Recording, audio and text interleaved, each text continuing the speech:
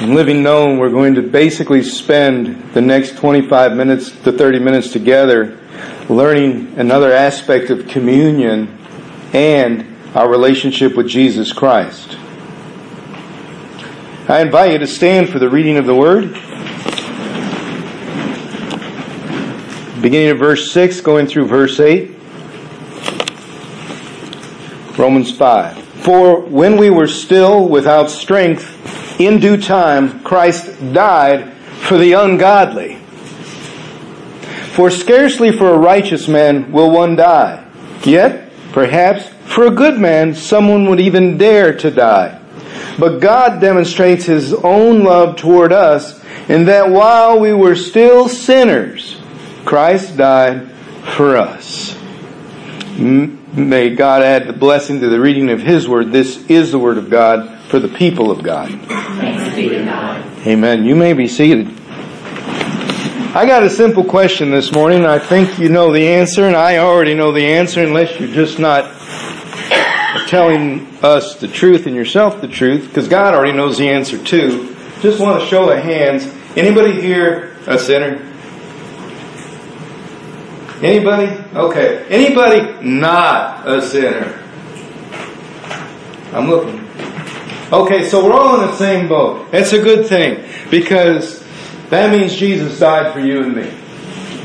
That's a good thing. And I'm so thankful that I'm not the only one up here going, well, I guess I'm preaching to the choir. And I'm the choir. You don't want me to be the choir. But the reason I mention that is because Jesus Christ knows our status. That we are not righteous. There's none not righteous. Scripture tells us that. No, not one. That all of us have sinned and fallen short of the glory of God. We've heard these verses before. We understand that our righteousness is as filthy rags. We know that of ourselves, we don't get anything in the kingdom of God. Correct? It's fairly basic, right? But here's what happened. On the night that Jesus died, I mentioned this is going to be a communion sermon. We're going to start the process with the sermon and end it with communion. On the night in which He was to die, betrayed, He took bread and He broke it.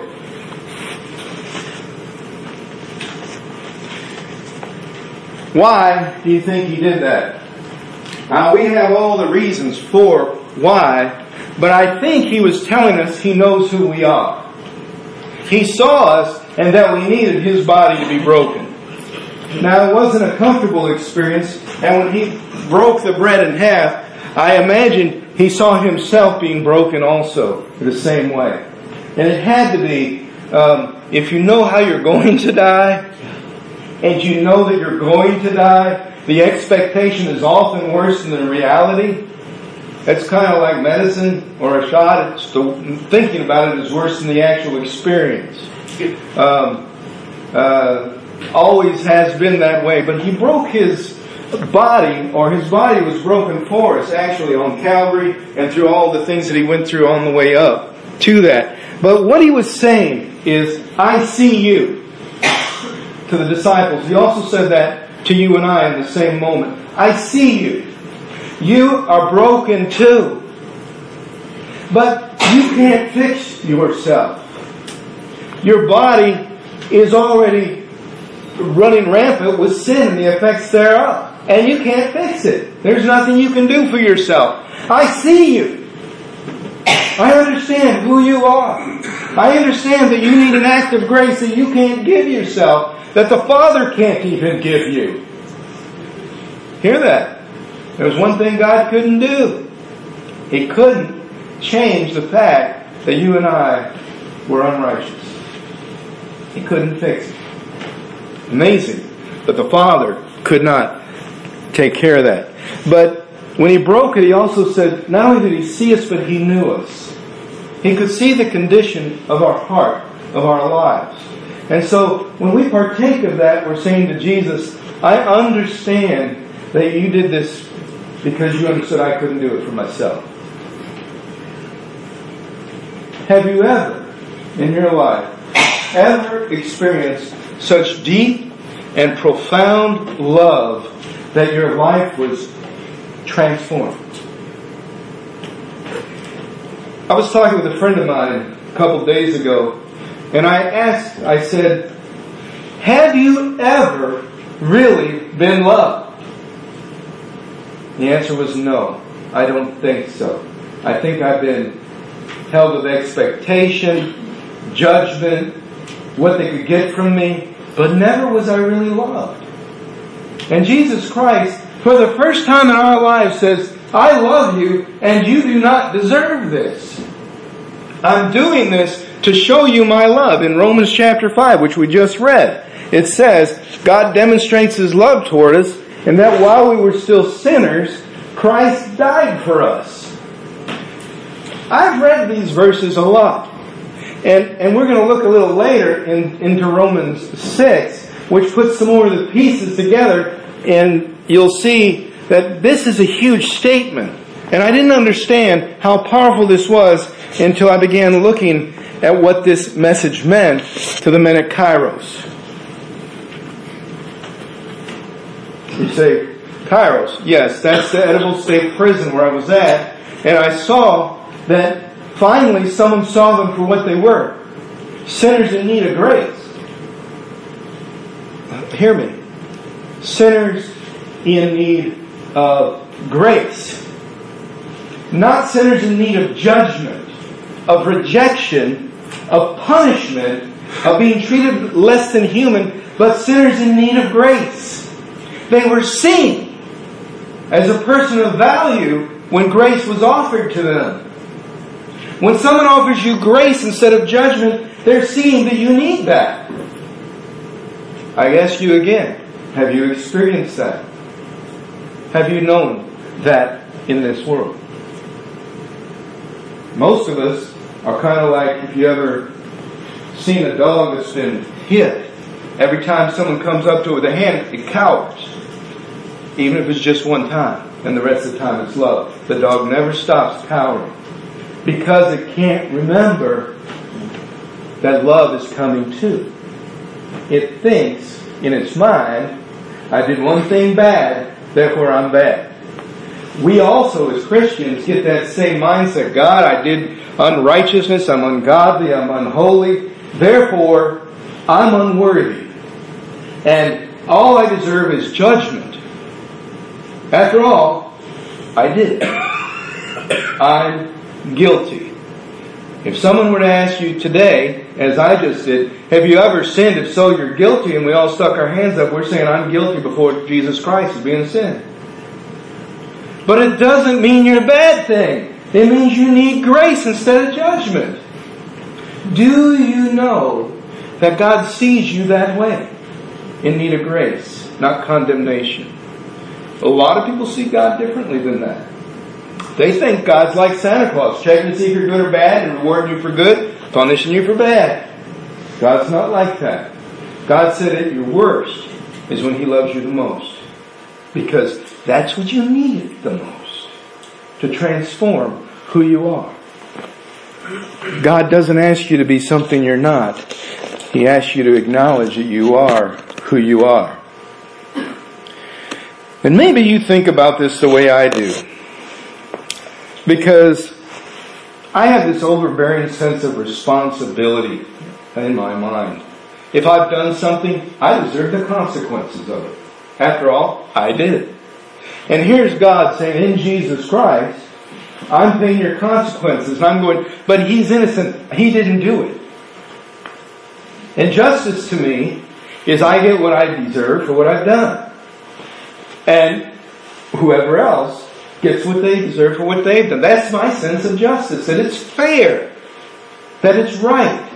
If you've done it, acknowledge it, and let the things fall where they may. And a lot of people don't, well, no, you can't do that because Jesus paid your price. Yes, He did. He paid our price, but we forget part of the story. You see, on the night when she was betrayed, He broke the bread. That was to signify He recognized our brokenness, our apartness from God because of it. But that's only half the story, isn't it? He didn't just institute communion with bread. He also instituted it with the cup. And the cup The cup has multiple properties, if you will, in it, or multiple meanings for us as a believer in Jesus Christ. Now here's how I think sometimes. Regardless of whether I'm forgiven or not, I still did the thing. My heart still feels sinful. Can't seem to shake the memory of it. No matter if he says, I've washed you as far away as the east is from the west, I still remember it. Although in Hebrews chapter 13 he says, your sins and iniquities I don't remember anymore. I still do.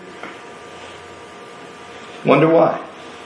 And I had some trouble with understanding why that was until I began to put Romans 5 with Romans 6 and a couple other choice verses that explain this for us. In 1 John chapter 1 verse 9, we hear the following words. Maybe you've heard this verse in a lot of different contexts, but I like it in this one. It says, if we confess our sins, now, not if we confess we are a sinner, we've all just done that. If we confess our specific sins, He is faithful and just to forgive us our sins, which is what we need, and to cleanse us from all unrighteousness. Now here's the problem that I have with that, and where God had to do some work on me. And I think if you are kind of overly sense of responsibility, you might have this too. That God said, okay, you're now righteous, and now you're my son, and His image is on you, and you're clothed in His righteousness. And I'm going, yes, but I still did that stuff in the past. He said, yes, but I've forgiven that. I said, I know, but I've still done that. And here forward I can be righteous. But it doesn't undo that. How can I undo that? I have to have the price paid for that because I did that. Right? It's justice, after all. And God says, I'm cleansing you from all the unrighteousness. So I had to understand that here forward, righteousness is going forward. And He's saying, no, you're missing this. It goes backward too. God's cleansing work in our life goes backward too. And I said, how's that possible? How in the world can you do that? I am, after all, the person I am. And we all say, I need that forgiveness and cleansing.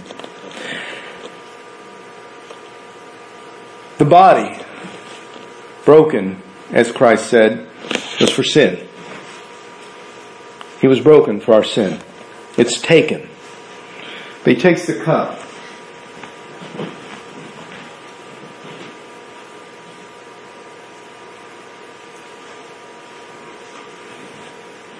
Blesses it.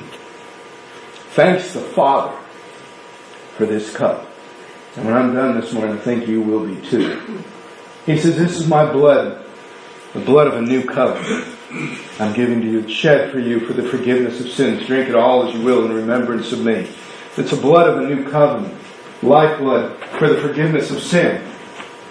Now we've heard these words every time I shared communion, but we haven't heard it like this. Jesus says it's a new covenant. Well, the new covenant means it takes the place of the old one. That means the old one is done away with because the new one's better. Scripture tells us this. And the blood is for the forgiveness of sin, which means if you partake of it, you accept the terms of the new covenant. And we think the new covenant, for some reason we've watered it down and think the new covenant is just the forgiveness of sin, because that's what He says. But the new covenant isn't just the forgiveness of sin, because we still did the act. And someone has to die for it. According to Scripture, shedding of blood is what takes care of the forgiveness of sin. However, Jesus said His blood was shed to cover our sin, so our blood doesn't have to be shed. And that's great, but it doesn't stop me from thinking, well, I still did that. How's that cleansing me from all unrighteousness and impurity? I'm still remembering it. And that's where the Scripture, you have to look a little further. And I'm so thankful that our Bible doesn't leave us hanging on this. This blood is for new life. Right? New covenant, new life. The blood, hear me. When Jesus talked about new wine, what did He say it's put in? New wineskins. And I never understood that verse until I began to look at this week. It says that He put new wine in new wineskins because He put it in the old ones. They're frail. They're going to burst. So you have to put it in new ones. Well, didn't He just say, this is a new covenant. This new life blood, which blood is the life force, needs to go in a new wineskin. But I'm the same old guy. You're the same old person. How can you be a new wineskin? And that was where I got stuck. And we get stuck there if we don't remember something. And it's so clear in the Scripture that it tells us this, that we overlook it because it's like, what? Does that really say that? The answer is yes. Yes. Because He knew there was a problem. But He saw the problem in each of us. We were known, understood, cared for, loved in a way we don't understand. And if we break this down and make it so simple, all you do is believe in Jesus, accept that He died for your sins, you're missing the whole story. Because there's another part. It's the rest of the story. It's the new covenant that goes in new wineskins, which you are. But we don't hear this very often because to talk about it, you have to understand. And not a lot of people talk about it because they just want people to get saved but not live in new wineskins with the new blood and the new wine. I don't know why we shortchange one another when this happens. But He died for us is only half the story. In Romans chapter 6, it's going to be up on the screen here for you. Beginning at verse 3, it says this. Do you not know, that as many of us as were baptized into Christ Jesus, were baptized, it's not up there, I didn't pull it up. Alright, I'll read it to you. I am. Were baptized into His death.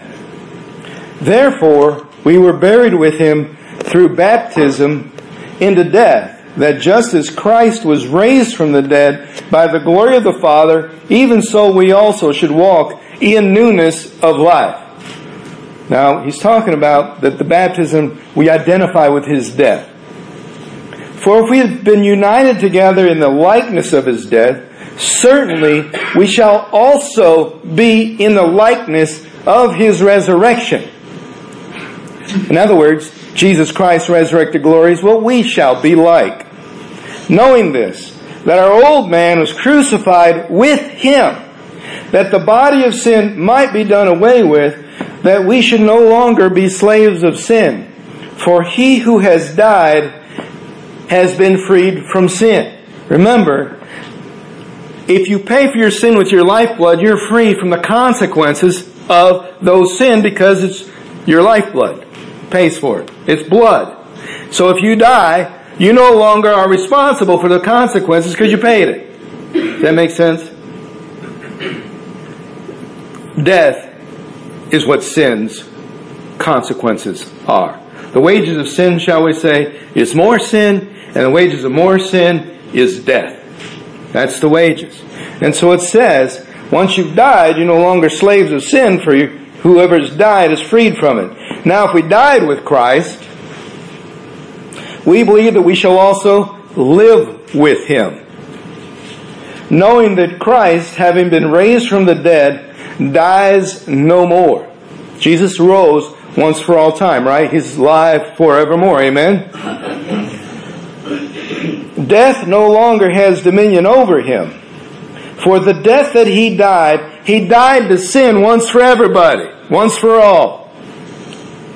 But the life that He lives to God.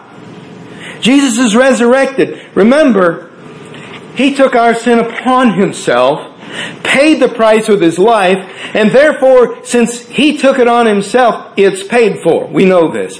He's resurrected. He no longer has to pay for it with death.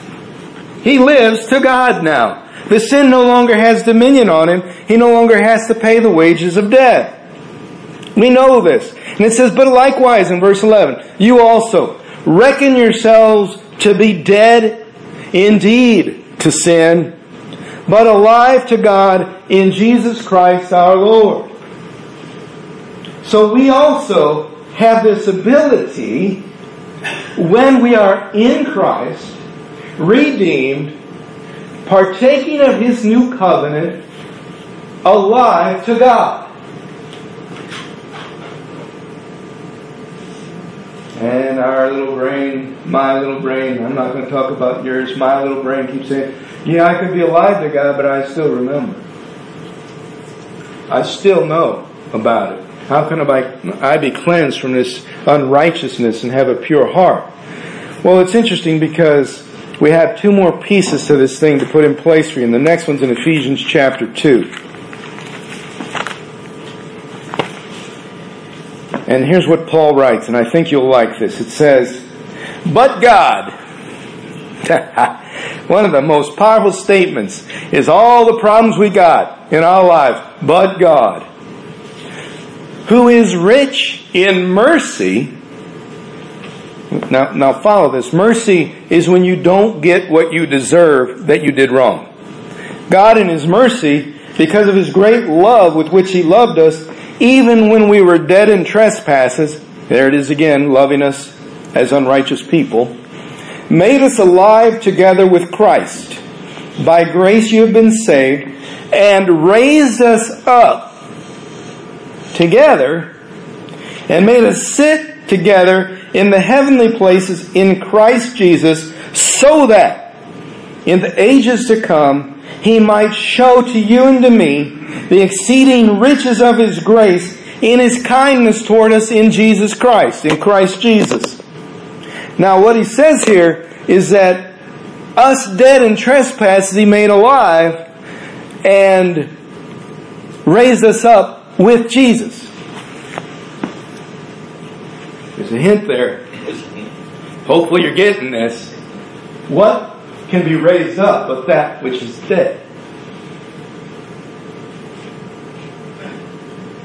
Asking you, what else can be raised up to life unless it's dead?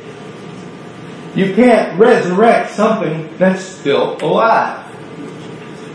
It's impossible. I can't walk up to someone who's walking around talking and go, in the name of Jesus, rise and walk and carry your mat, because they're already doing it. It's ridiculous. But this scripture says that He has raised us, you and me, up together. Now a lot of people want to say, well, doesn't that mean that He has raised us up into heavenly places in Jesus Christ together?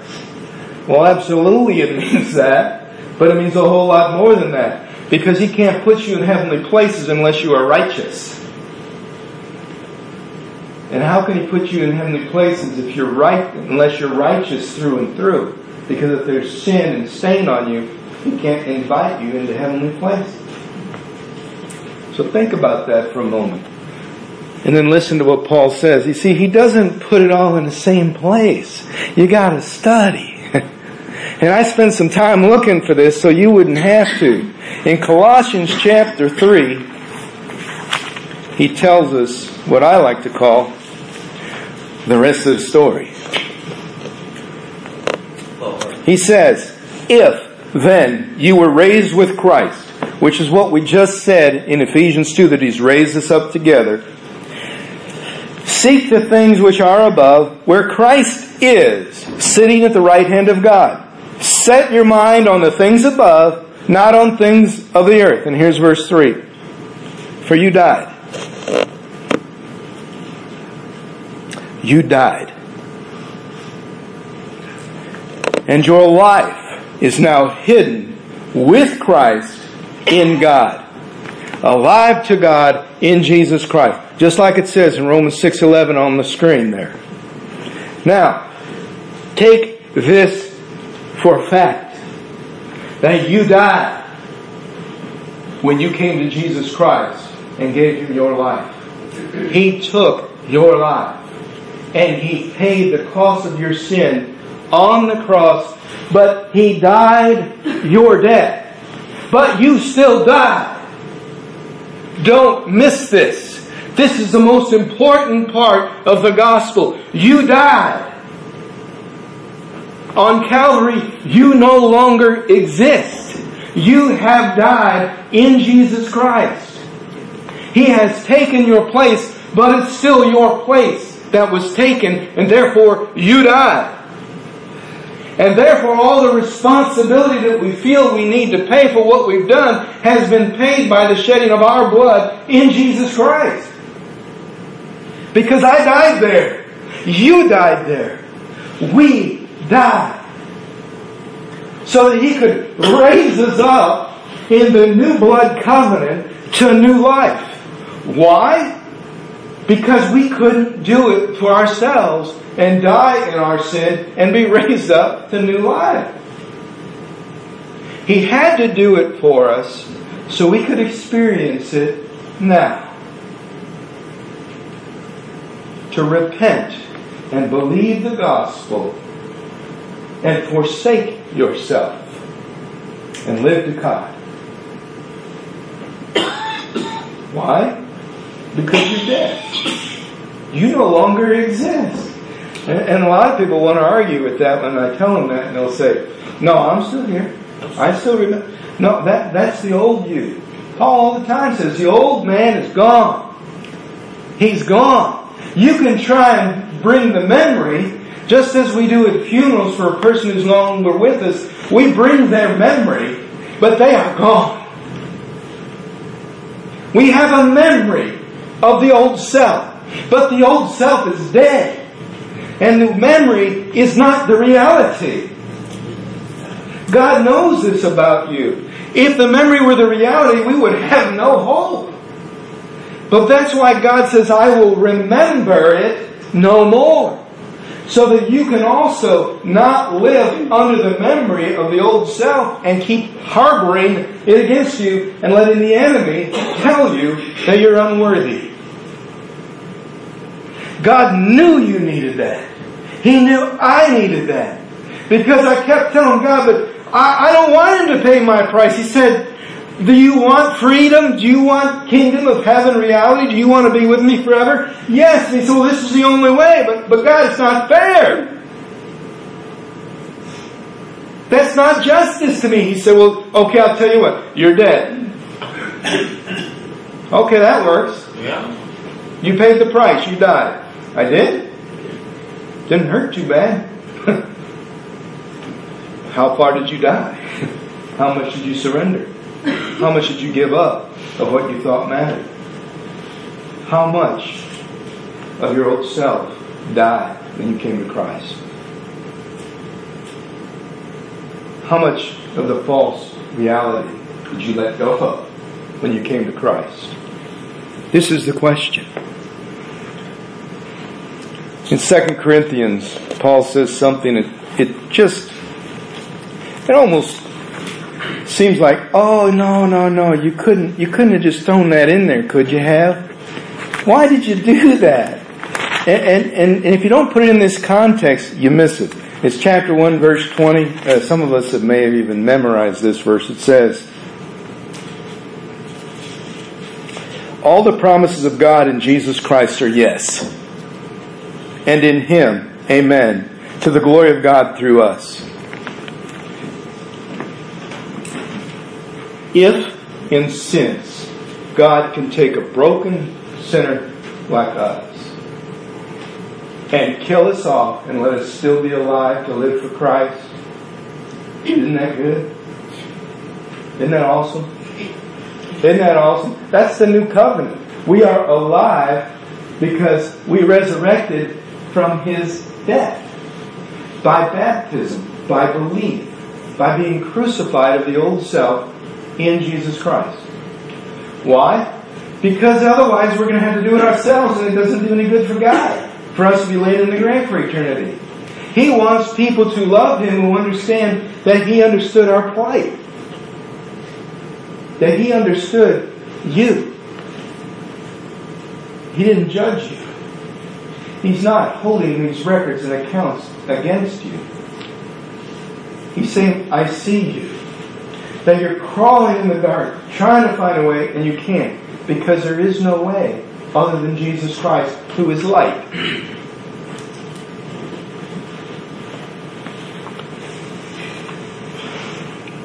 Once again, Romans chapter 5.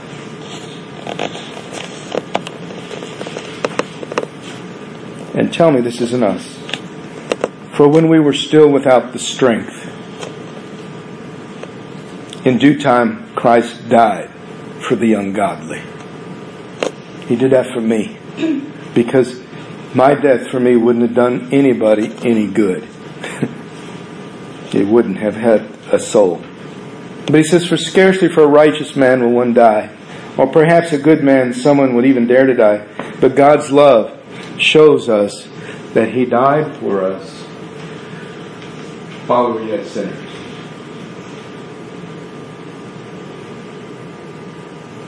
Have you ever experienced that kind of love? If you do, it will transform your life. Because you'll be standing, and this is what it looks like if it were from another human. You're standing there as guilty as charged. And you want nothing to do with a better life, with holiness. Nothing. And someone comes along and says to you, I'm going to take those charges, because the law doesn't say who has to pay for those. I'm going to take them on me, and I'm going to bear your consequence. And your record is going to say that you have paid those in full. Because they're your consequences. Hear me. Your record says you paid it in full when you belong to Jesus Christ. That if you died. That is the good news of the gospel. That is the new covenant blood that says we're broken and Christ is broken. And the new covenant, since we're broken, He doesn't stitch us together. He puts us into new wineskins. We are new wineskins when we're resurrected with Him. This is what we celebrate in community. This is what we talk about by being alive and known to God. I asked you at the beginning, are you a sinner? We all raised our hands. Jesus died so you could live a different life than a sinful one. Our communion today, I ask you to do this, remembering that as you take the body and the blood, you're saying yes to that. Would you pray with me? Heavenly Father, thank you. Thank you for the blood of the new covenant. Thank you that you raised us up in Christ Jesus. You raised us up as a new wineskin with new life. And you've done that. It's miraculous. It's grace. It's mercy. It's everything about you that we could not do for ourselves. And I thank you that you love us like that. And you did it because you knew us as broken. Tragic. Desperate. And yet unwilling to acknowledge that we needed help. Thank you that you loved us when we didn't even care.